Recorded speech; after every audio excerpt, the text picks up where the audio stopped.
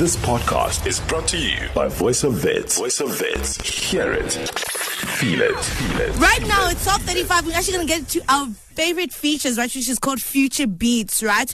And we're going to be having a very special person on the line, right? And I'm just going to introduce him a little bit. I mean, what a thesis of kind of achievements he's had, should I call it. So we're going to be speaking to Nkanyiso Madlala, right? And he is a clinical psychologist.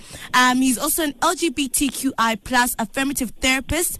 And he kind of has interest in areas in terms of practice and academia in sexuality and gender diversity.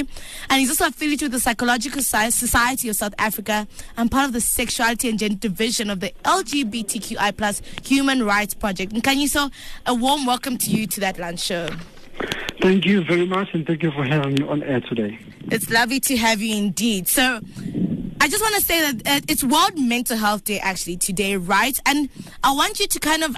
I feel like it's always important to kind of explain. So how can we describe how mental health affects people, or what mental illness is, right? So somebody who maybe does not know, can you just kind of touch or kind of briefly explain that? So thank you for that question. I think for some time now I've been doing these interviews on differentiating between mental health and mental illness. Yes. Because people always struggle to differentiate those two terms. Indeed. So I'm not going to look at mental health, I'm just going to go straight to mental illness. And in this case, when we speak about mental illness, we're speaking about obviously negative changes in cognitive and emotional functioning of an individual. And mental illnesses have to be diagnosed by a licensed and trained professional. Now, obviously, we don't have time and space to discuss all the different mental illnesses that we have, which range through the thousands, actually, if you think about it. But some of the more common mental illnesses that we have seen, especially within the South African population, would be issues like your depression, your anxiety, your substance abuse, or normally commonly known as addiction, post-traumatic stress disorder, and all those. So that's what we normally see amongst the adult population. So that's what we're speaking about when we speak about mental illnesses, is those diagnosable psychological and psychiatric conditions. All right. I feel like as well, I've also kind of now learned how to differentiate those, right? But now we want to actually speak about mental illness in the workplace, right? So how would that affect people in the workplace in general? Let's say someone with a mental... How does that affect them generally in terms of work, maybe their productivity?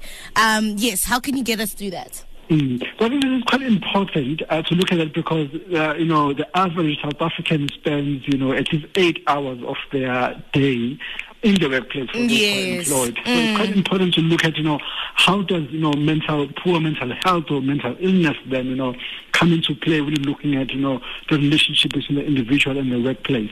Now, if you're looking at an individual at work who is struggling from mental illness, it could be any form of mental illness, or it could be any form of psychological disorder. It could be a depression, it could be anxiety, it could be a trauma, it could be a substance abuse.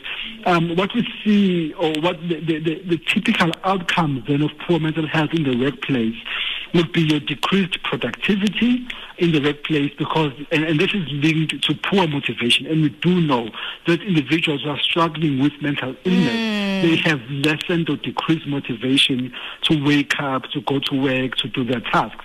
So if a person has poor motivation, then obviously it is expected that their productivity is going to decrease. So this is number one. We see increase in sick-related absenteeism, and for a very long time now, if you're looking at different studies that have been done in the area of mental health and mental illness, there is a very strong link between poor mental health or mental illness and physical illnesses, your medical illnesses. Yes. So if a person is consistently depressed or anxious, that negatively affects their immune system. It lowers their defenses against mental illnesses. So that's why you find that if you're chronically stressed, you are at risk of being sick, having a common flu most of the time, more than the general population, having your infectious disease, your bronchitis, your throat infection, all of those things. So if people then are stressed, they are more likely to experience physical illnesses, and if people are sick, it means they can't go to work. So you are seeing that, loss of days at work or productivity in the workplace because people are normally sick.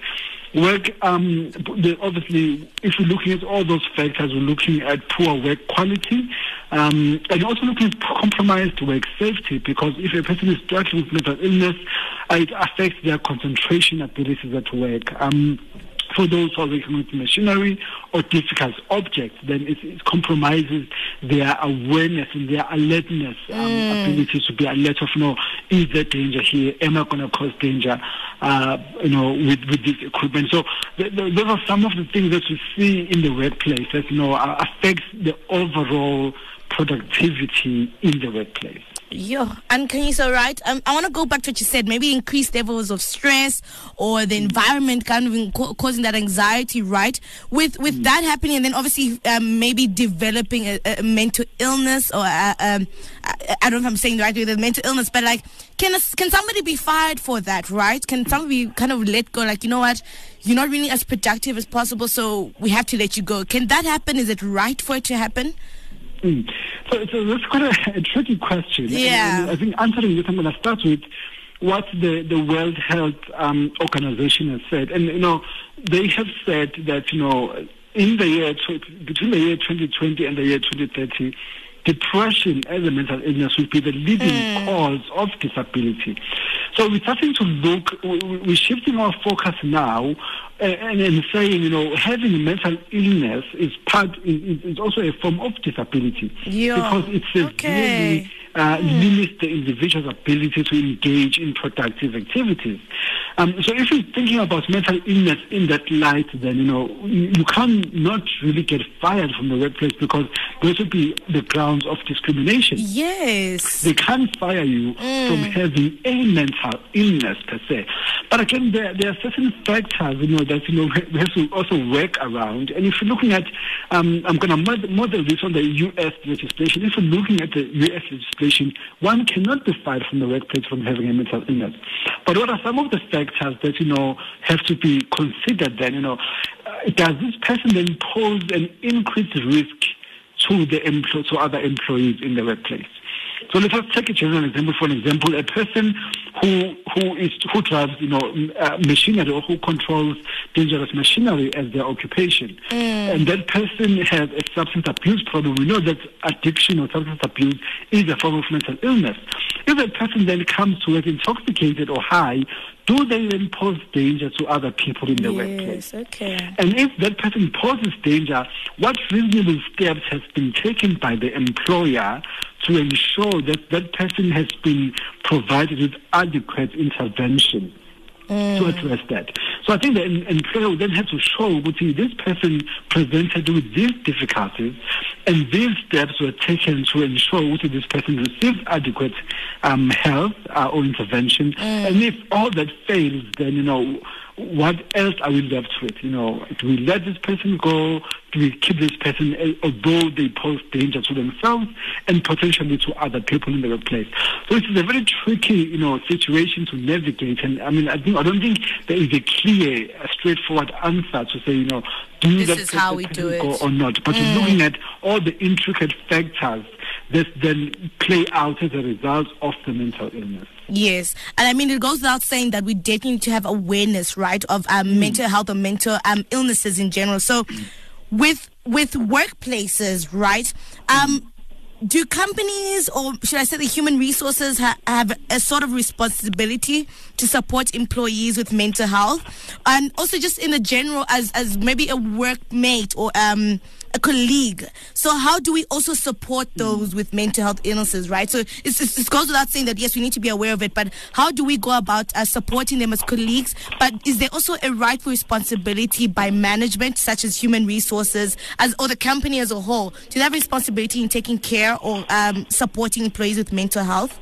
So, if you're looking at mental illness, and I think over the years, this concept, or there has been a strong realization that, mental illness negatively impacts the individual's work life or work quality and their quality of life, same way as your physical illnesses would. So if we're looking at mental illness within that perspective, then the answer is absolutely yes. So human resources and workplaces have a responsibility to ensure that they promote mental health in the workplace. And they have a responsibility of managing then mental illness in the workplace. So I mean, if you're looking at companies, all companies, they would have your disease management plan. If a person is sick, how do we intervene? If he has to go for surgery, what are steps that are taken to ensure that this person is supported? So the very same disease management plan that needs to be applied to people who are struggling with mental illnesses. If a person is struggling from depression or anxiety or trauma and they're not coping in the workplace, what necessary steps have to be taken?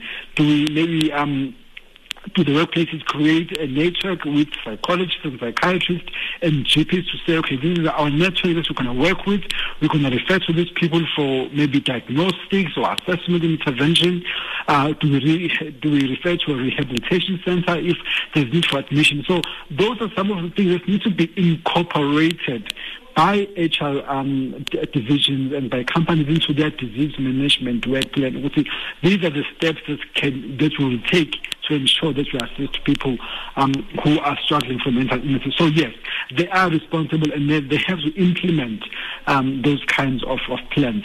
And if we're looking at your other question of how do we then support a colleague who is struggling from mental illness, my response to that would be, let us rather maybe play a more proactive role. And when I say a proactive role, I'm talking about encouraging people in organizations and companies to create this organizational culture where people can feel free to speak about their emotional and cognitive difficulties.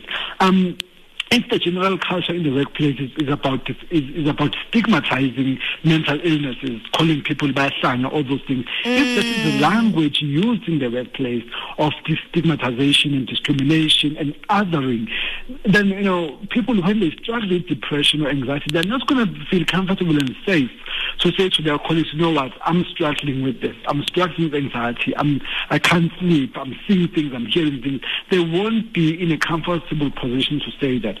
So I think being proactive enough in creating that organizational culture where people can safely speak about these things. Yes. And when they do speak about these things, creating an environment where they can be listened and heard without being judged or marginalized or othered. Most definitely. I think this is what organizations can do, because sometimes people don't, they don't want to speak about what they're going through. So it's going to be very difficult for you to go and say to colleagues, tell me what you're going through. But if the culture is conducive, then the mere fact that the culture is conducive and people are supportive will go a long way with regard to that person. So just to kind of wrap it up, right, I want to kind of flip the coin, right? So let's actually say the workplace is the one contributing to your mental illness, right? So not necessarily that maybe you had developed it from maybe something that's happened in your past or maybe something in your personal life. What if it's something in the workplace that's contributing to your mental illness? What should happen? What's the message you can send to that person? What? This is what you should do. So, when we look from that perspective, we really need to look at it from the organizational perspective, because if the workplace is the cause of the emotional difficulty, then the only way that we can alleviate that employees' emotional difficulties is by changing the entire organizational culture or how the organization is functioning. So I think from looking at it from that perspective, we'll see how can we change the organization? How can we eliminate these factors, maybe the stigma, the discrimination? How can we eliminate how the bosses interact with their employees? But the difficult thing from that perspective is the employee, him or herself or they, do not have power then of changing that. So it is up to the senior management to change the way that the organization functions. It's their prerogative then to promote a conducive work culture that employees can feel comfortable working in. Oh yes. So it's looking from that perspective, and then what we can do for the individual is to work with the individual in terms of giving them effective coping tools or coping strategies to be able to cope with what is happening in their lives. You know, the therapy, your physical activities, eating healthy, reducing drug intake, maintaining positive connections. We can empower the individual to be able to cope with the stressors at work. But the problem with that is that, you know, if the stressor continues, so this person is consistently exposed to the same stressor, then, you know, it becomes very difficult because it feels like we're working counteractively to what we're trying to do with the colleagues. If we are empowering them, but their bosses are continuously putting them down, it cancels out most of the effort. So the effort is about, you know, helping the individual, but also promoting an organizational culture that is going to be conducive for the individual. Oh, so much. Thank you so much. So much you have said, and so much to definitely unpack. And these are conversations we like to have, right? Kind of creating that awareness and not shying away from what's really happening. That's the reality of what's happening in the workplaces. So thank you so much, Nkanyiso, for coming and kind of like opening those tin of beans that need to be spilt, right? So thank you so much for that. Thank you very much. Have a good afternoon. Same to you. So that was Nkanyiso, let me get his name right, Nkanyiso Madlala, who came over, right? He's a clinical psychologist and also part of the Sexuality and Gender Diversity Psychology Society of South Africa, and just kind of opening up that tin of beans. When I say tin of beans, it's mental illnesses, right? But mental illnesses in the workplace. So kind of saying how we can support as colleagues, how companies or management can also go about in supporting people who suffer from mental illness. I mean, it is World Mental Health Day today, and we have been celebrating Mental Health Month in general. So thank you so much, Nkanyiso. And so if you want us to carry those conversations, right, we can still have them on Twitter. It's at VowFM, and use hashtag That Lunch Show, and kind of also share maybe your experiences about how it's been for you. Maybe suffering from a mental illness, or maybe you know someone, maybe ways that we can also kind of implement our strategies and ideas to support people with mental illnesses. This podcast was brought to you by Voice of Wits. To hear more of our shows, tune in to 88.1 or stream via www.vowfm.co.za.